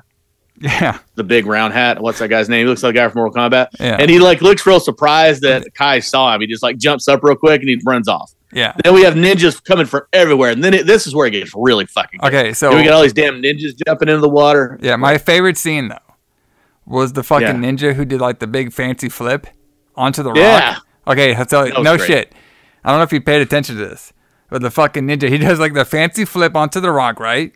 And then it looked like he just like falls in the fucking spring, and then Kai just stabs his ass. He did all that fancy flip for no reason. He didn't even get a shot in. No, It kind of reminds me of 'cause one you of those think like. he's gonna- It kind of reminds me of like one of those luchadors like fighting Samoa Joe, where they do like a big fancy Yeah. slip and he just walks right out of the way. Yeah, that's exactly what it was like. Like he does this big, and it's in slow motion. This big, huge flip with him Yeah. going through the air, and he lands on the rock, and then Kai just stabs him, and that's it. Yeah, it's like something you would see like when they would later do it on Power Rangers and stuff. You could tell they would copy Right. that slow motion flip. It just but this one was a slow motion flip on the rocks. Guy just jumps into the spring and then gets stabbed. Yeah.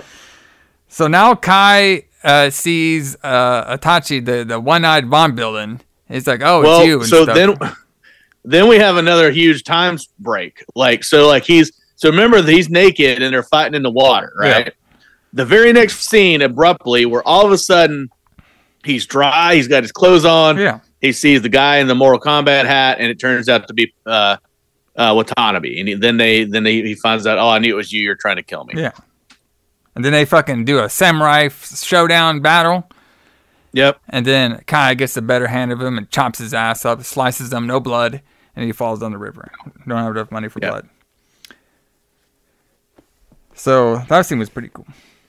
So now Kai is now making the formula. Okay, he's like trying to work up and make this formula now, and he has to have this magic snow flower.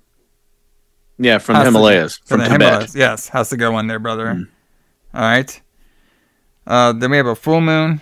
This is where Daninsky's tied to the pillar in the room. Yes. Yeah, that's right. And he makes a tea with the flower. Yes, he makes the tea with the flower. Yeah. And they're hoping everything's going to work out, but they're saying, what if it doesn't? And they're both all kind of worried and stuff. Yeah, because then he gives him the tea and he's like, oh, I think it's working. And then as soon as he says that, he starts his normal noises that he makes. He starts to hulk out and he becomes a werewolf. Yes. So yeah, he starts to freak out and he's all the werewolf now. Back front, then he runs away. And then this is when we have the Ringna lady. She meets with that old lady outside. And the lady was just saying, Kai, he wasn't enough to fix the powers. And she wants to see Waldemir. And she's the only one that can saves him. Ha ha ha, laughs like a villain. So now they meet with the witch lady. And she's giving... right away, this witch lady. What was her name? The witch lady from the castle? Satomi. Yeah, she is this villain. She is the one where I have to explain my whole story to everybody villain. Okay? Yes. So she is right out the way, she's like, okay, thank you for coming here. Hey, blind lady, you're giving me some shade over there. All right? Don't you know I can cure your ass? Oh, that's the way you could look at me like that. I'm like, what is going on here? Okay? And then... and she's like, yes, only I can cure this stuff, but hey... I will cure you. You got to come back in here, and I got to do a couple experiments. But you know that Kai guy? Don't tell me your hair at all. All right? And I am forsaken and stuck in this castle only. This is where they trapped me, by the way. Yes. So they were saying that her clan was killed centuries before, right? And she's been stuck in this mountain castle for 200 years or something like that. Or not 200 years. Kai says that later. She doesn't really say that part. No, she doesn't say that part. She says that she's trapped in that castle, though. Yeah, because this is where the higher-ups in Kyoto put her, so she can't leave. But she has the power to cure the wolf guy, the Waldemir, but Waldemir has to, forgive, he has to, give his whole self to her and stuff. So. Because so she's in love with him, too, basically. Yeah. I guess. Yeah, probably she is. I guess, yeah. So now the main lord, he's mad at Goto for not stopping the slaughter. So he's getting more pissed off at him. He's like, hey, I would have fucking killed your ass already, but I remember you were a really good battle sergeant, so all you have left is your honor. All right? And Kyoto's like, oh, fuck. So now... killed you already. So, he does say that, yeah. Yeah. So now the blind girl, what's her, Esther? Yeah, Esther. She is now warning... Waldemir by giving him some riddle story. She's like, hey, have you ever heard about that story about the spider and the fly? And he's like, okay, am I the fucking oh my fly? God, dude. I laughed my ass off when she told the story. So she's like, there's an old Jewish fable. Yeah. Dude, you can't make this shit up. She said there's an old Jewish fable about a spider who invites a fly to its house. Yeah. And the fly was stupid enough to go. Yeah. And that's the whole story. Yeah, and Walden's like... That's all of it. That's the whole thing, and Waldemir's like... Am I the fly? I got you. Am I the fly? And she's like, yeah, you're the fly. Yes, you're the fly. It's like, well, as I'm going anyway, I'm booked. All right, for this appointment. And she's like, no, Solomon told you that the Kai guy can cure you and shit. He's like, well, he didn't. He's like, well, maybe he needs to try again. He's like, listen, I'm going to go to this meeting... And if it's a trick, it's a trick. It doesn't really matter at this point. You know what I mean? Like, I'm killing people. I got one puss. I need some more. I mean, maybe we'll give her a try. And she's like, no, I don't think it's a bad idea. It's like, it'll be fine. So, and then, of course, now he's at the meeting stuff. And one of the first rituals he has to do is drink this magic potion for him to, for some reason, know why he's the demon, wolf demon. He needs to know. He needs to know why this is all happening. But right before this, did you notice that did you see the little castle model they used? So instead of filming a real castle, they shot a model. Yeah. But it looks like the tiniest little model I've ever seen. And they shot it real close up. No problem. But it looked awesome. Yeah, there you go. Just shot the little model. It's fine. Maybe she stays in a little model house. You never know.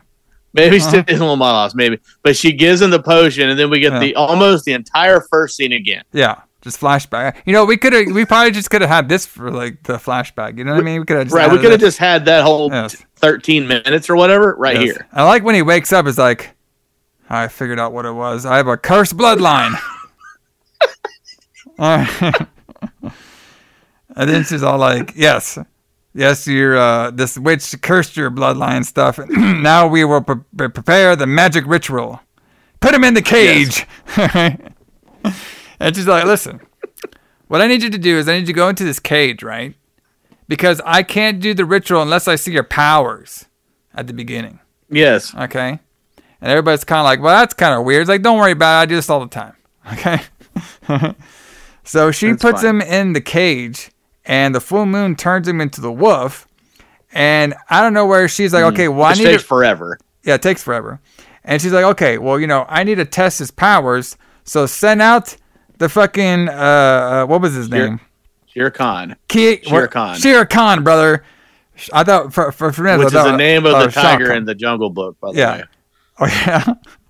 Send out the Jungle Book tiger, brother. Shere Khan, he's out there. And then no shit, we had this huge, long, it had to be like 10 to 20 minutes fucking fight scene of this werewolf and a tiger, which is fantastic. And I can't believe all this shit was real when I was watching it. So he eventually up biting the tiger, like we said earlier, and the tiger's just sleeping. And she's like, oh, you killed the king tiger. Now all the wolf powers will be mine to use. Haha, I tricked you guys like the blind girl said. All right. Exactly. And so now they tie up fucking Waldemir. All right. And he wakes up again. And he wants to, he's trying to figure out where everybody's at. She's like, hey, I tied you up and I put all these girls. They don't need to be here right now because I locked them up. They're my prisoners now. All right. I'm going to make the blind one. I'm probably going to drink her blood. I'm going to make the other girl my slave. Okay. And he's like, oh shit. It's like, well, I got this magic. So basically what this witch girl wants to do is she wants to harness the wolf guy's power to do her bidding. And the way she's going to do that is because she has two objects. She has a magical silver katana and she has a dollar store ring. Yes. So that's how they do it. And she it's definitely made out of plastic. Yeah. I mean, come on, brother. It actually kind of like one of those lollipop rings. You know what I mean? It kind of does, yeah. So she's like, shiping them on here. All right. And so she turns a ring onto him. He's trying to make him a slave. And she's giving him like shit about not caring about. She's basically giving him shit about, and I actually kind of agree with her on this. She's like, all you care about was a cure. You didn't care about killing all these fucking people. You didn't care about these girls. All you cared about your whole life was getting a cure. You don't care who you screwed over. And I was like, oh shit, she's actually making a lot of sense here. Yeah. All right. And then now, then we get a quick scene of Goto and Kai. They're sharing a drink together, and because like they were wondering where the captain's at, and they said some sort of skilled katana guy killed him. And there was he's also like noticing that there's this wolf guy. We found like the wolf tracks were going up to this one cabin. All right, because because the Kai, remember, he had those foot tracks, and so Goto used those foot tracks to locate the cabin, but then nobody was in the cabin. And then Kai thinks he scared him off. Like Kai thinks he scared off the whole crew because of his potion didn't work that one time. Okay. So now, after the werewolf, he breaks out of the chains, right? Waldemir's werewolf does, and she's trying to stop him with the ring, but then she has all her like samurai guards attack the wolf, but the wolf guy, he's too powerful. Rings or lollipop rings, nothing can stop him, brother. So he kills all the lady samurai girls. And then, yeah, that was awesome too. And then now he starts fighting the witch lady, who took forever to get her sword unsheathed. All right, trying to find the right moment, I guess. And they start fighting, and eventually Waldemar gets the upper hand, and he bites her fucking neck. And then he sees Ringa and stuff, and then he runs away from them. So we got that going on, and then during all this too, Esther, she got killed in the melee. Okay, and then while she was killed, Esther, even though she was the one who warned Waldemar not to go there, he didn't listen.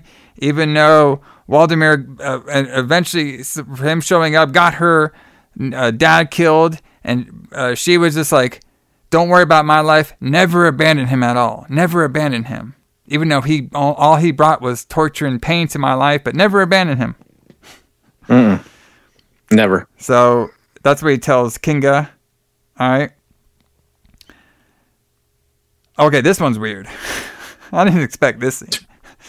So Kai is like just walking around, and he sees a bunch of people like surrounding this pregnant girl, and this fucking taking her down, slicing her fucking belly open, taking this kid out and throwing the kid into the fire.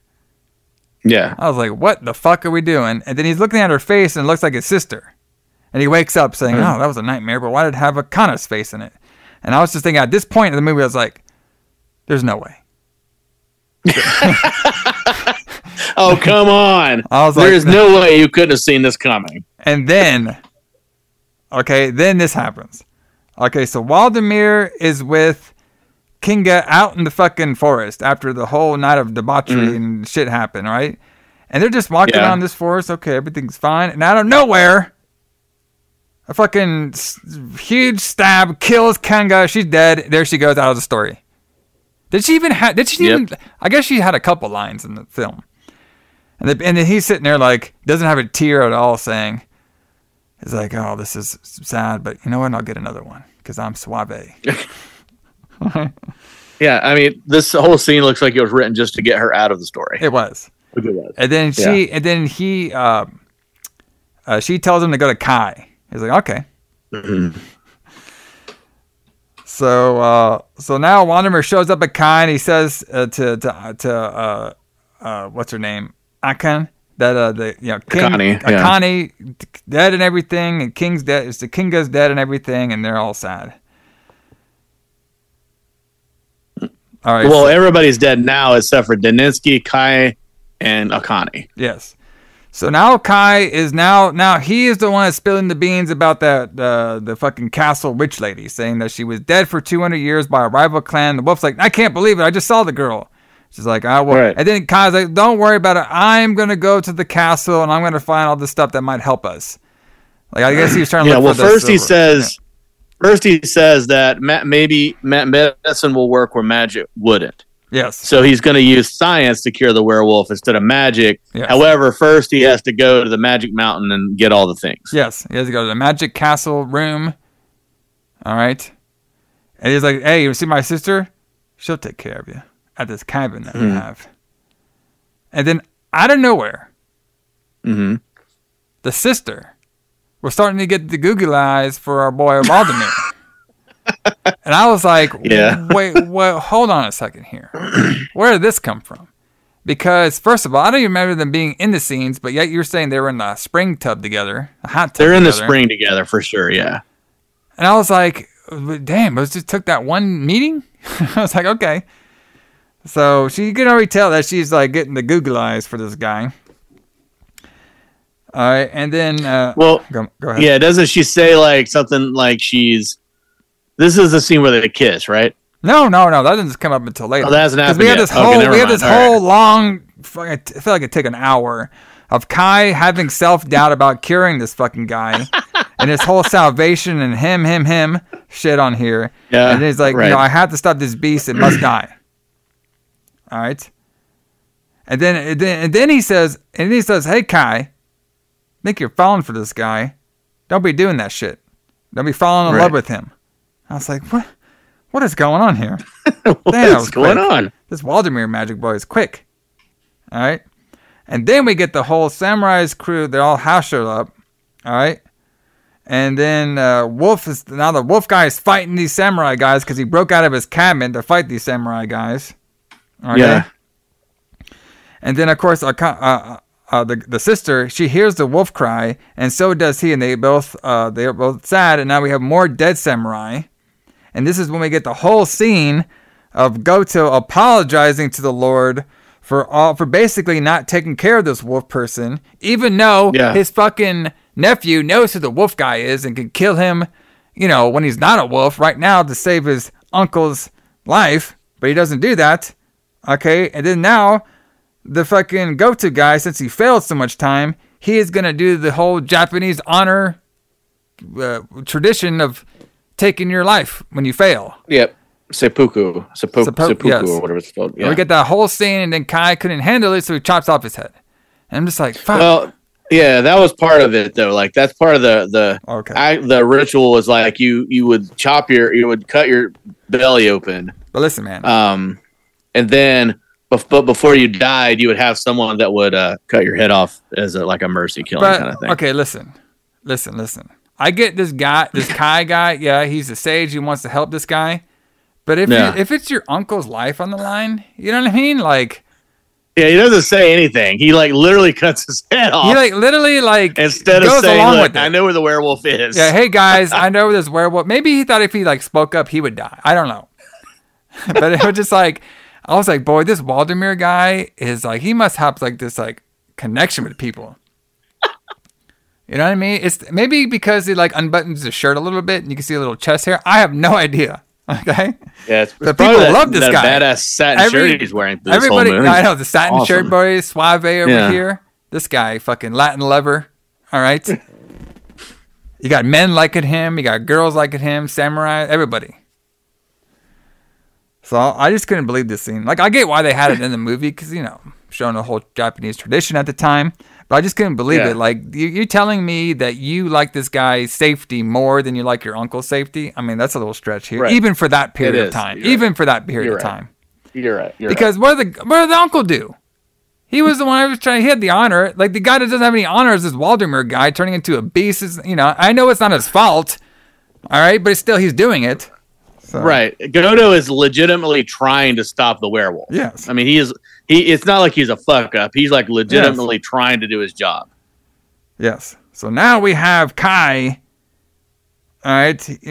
Kai is kind of in that battle where he's maybe the potion might work, but at this point I might just have to kill this beast. You know what I mean? Because what's happened to my uncle and everything. So I'm going to go on a white horse. I'm going to go to this magic castle. I'm going to go find that silver samurai sword that they were talking about. So then he goes to the castle. All right. And this castle somehow turned into a haunted house. I was going to say, it looks like the Haunted Mansion from Disney World. Yes. And he's going to multiple layers of this house. I was like, bro, how long is this fucking movie? Okay. He's going to multiple layers. And then he ends up at the scene with the ghost samurais. It's like a video game. Yes. Oh, he goes through. Yeah. This whole scene was like a video game. Yeah. This whole scene is like a level in Castlevania. We're gonna go through the minions first, and we're gonna go through a couple of different bosses. Okay. Yeah, and then he goes. Yeah, so he has to go. He fights all the ghost samurai, and then he sees the samurai in the badass samurai armor, and then the samurai armor. So then he kills all the minions, and he has to kill the boss. Yes. And then the boss samurai takes off his mask against Daninsky. Yes, and hold on. You'll like everybody out there, you'll like this too. And also you're going to love this. So while our boy Kai is fighting for the honor of Kyoto, okay? The honor of his now dead uncle, all right? And to save Kyoto from a mass murderous wolf demon, you know what our boy Waldemir's doing? Fucking his sister. What is he doing? Yep. Fucking plowing down his fucking sister, saying, hey, I hope he gets that sword, you know what I mean? Because he could put me out of my misery. I don't care. At least I'm fucking you. I was like, damn. This is the thing where he's like, where he says he's talking to her and he says, so he becomes the werewolf and he comes back to the house, right? And he's all like fucked up and he's like, I don't know how long I've been out in the forest, and then he says, my mind and soul are a jumble of desperation and shame, and then I guess that was enough, put her over the edge, and she immediately kisses him. That was enough. Say, Connie, she's like, tell me more about your misery. My life is now yours. I want to be all yours. My life is now bound. I was like, what is going on here? Didn't you guys just meet like a week ago? Like, what is going on here? My undying love is for you now. Come, please fuck me. I was like, what is going on here? It's like, where's your brother at? Oh, he's in a haunted mansion, killing all these haunted demons to get a silver samurai sword to kill you. It's like, oh yeah, I'll have sex with you, no problem. My notes say Akane kisses him exactly the way her brother told her not to. Yeah, exactly. Sounds about right. Okay, so back at the fighting. So he wins. He beats the pawns, right? Then he's gonna face the demon samurai who had Waldemir's face, and then it turned into a zombie. Like a zombie. Yes. Now we're a zombie samurai. So we got a zombie in the movie now. Yeah, so now we have a zombie samurai. He beats him, no problem. All right, and then after this, now he's back. He fights the witch, who is back, and the witch is back, girl, and she has like this red Japanese hair. Okay. Well, you forgot about the white ones. Oh yeah, the white girls first. Yeah. And then there's like the girl with the white hair, and he kills all her minions, and then her. Yes. So that's the next level. Yeah. And that boss, but then you see the sword like rising up out of the light in the back, and you're like, oh, he's gonna find the sword, but nope. We got a red-haired boss, final boss we didn't know about. Yeah, there's like what there's about 4 levels before he got to the major sword. And he whooped everybody's ass. I was like, this guy, he must be like the most skilled samurai in the fucking village. All right? Move over, Saito. We got Kai over here, brother. Yeah. All right? Kai is the best samurai in the village. Yes. So he defeats everybody, and he grabs the silver samurai katana. Yeah. And so the big thing is, our boy Waldemar, after, plowing down his new squeeze, they're on the beach together. It's like, listen, you're going to go to this temple, all right? And the reason you're going to go to this temple, you have good spirits there. They ain't going to harm you. Me, I'm going to go I'm going to go off and find your brother. We might fight a little bit, and he's going to, we're going to figure out what happens. It's just such a weird, combination of things that are happening. Like, there's so Kai is off in this haunted mansion fighting all of these demons and zombies and ghostly beings, and then at the very same time it'll cut back to his sister and Daninsky, and they're just hanging out on the beach together, and having sex. Yeah, exactly. And so now they meet the wolf guy and Kai. They meet, and of course, the sister is like, basically the Waldemir's like, listen, if I'm the wolf guy, and it comes to the point, I need you to grab the silver katana and stab me. Can you do it? She's like, yes, I have undying love for you, and I will make sure to kill your ass. I was like, okay, shit. Okay, this is getting serious. Gotcha. So, of course, she's not all about it. She kind of she's a little worried about it. She talks to Kai about it. And they wish there could be another way, but there can't be another way. So now they meet at the temple, and this is when we get the big old Kai and Waldemar wolf fight. The temple starts burning up a little bit. They're fighting. Wolf gets the upper hand, and of course, she shows up. Connie shows up, grabs the silver samurai sword, and stabs his ass. And they can see that he's slowly turning back into his normal form. The whole temple's burning down, and they get on out of there. But that was supposed to cure him, right? Well, it wasn't. Well, I don't know. So I guess it cured him, but I guess it also killed his ass too. So I guess he knew he was going to die. So. But hold on, there's a swerve. There is a swerve, yes. So we're out there. Kai's like, all right, this guy. And everything is drawn out in this movie. So there's a lot more detail in the actual movie because, boy, every scene has to be detailed. But basically what Kai is saying is like, listen, the slaughter and everything, Japan's going to remember this for ages. what happened in this time period. But they're not going to remember anything about this actual wolf demon. That part's going to be left out of history. And of course, the Khan's looking there like, I don't know about that motherfucker, because that guy has a powerful seed, and I think it might be in me right now, and I'm staring at this moon. Yeah, and she's rubbing her baby. She's rubbing her belly like she's pregnant, and she's looking at the moon. Yep. But Waldemar, he ain't going out there, brother. He's going to put that seed in her. Yep. So, but yeah. So we're gonna get a half Japanese werewolf. Yeah. At some point. At some point, man. You know what I mean? Unless the credits roll, and that's unless Kai's dream came true. They took her and they threw the baby in the fire. We don't know. That's true. That's true. So. That's true. But yeah, boy. First of all, the movie was fun.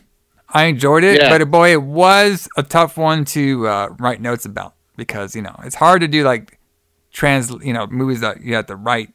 You gotta because when you're writing, you're staring at the paper and trying to look up. So, but I think we got most of it down. But it's a fun movie, everybody. I would say go seek it out, but unless you got $20, you can go get it that way. That's about it. It is available for purchase on Blu-ray from Mondo Macabre Video. Well, we gave you the most stories, so you for $21. Yeah, you can just listen to our review, brother. That's all you need. So, but yeah, this werewolf month is going on strong, brother. So, what do we got next week, Allison, on the list? For the werewolf next week we go back to the United States, so no subtitled movie next week. We're getting the I believe it's from 1980. We're getting the classic Wolfen. Oh, Wolfen, brother, from the 80s.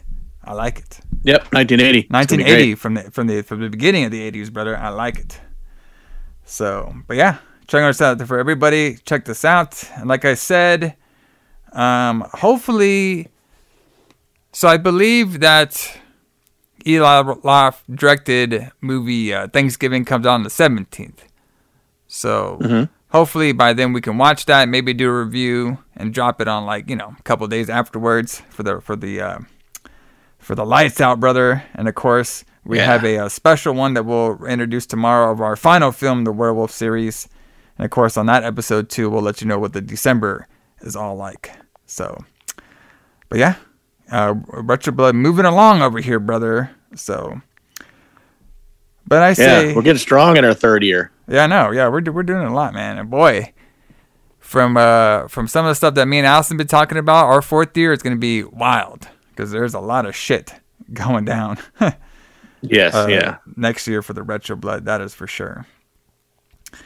But let's see what we got for the Lady Killer. Let's see what kind of song would be a fun one to play on here.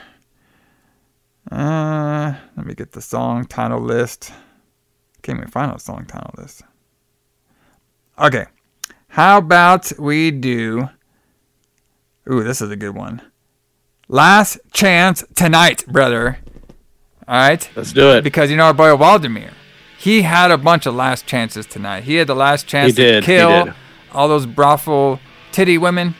He had the last chance to give some pipe down to Kinga. He had the last chance to give some pipe down to Akama. What was her name? Akemi? What was her name? Akane, brother. All right, and he had the last chance to get stabbed by a sword, but at least he left that demon seed up in her, brother. So, and we'll leave you all like that. We'll leave you with the demon seed, and we will see you here next week on the Retro Blood, talking all about Wolf Den. Jay Allison, James Klein. See y'all later. See you guys.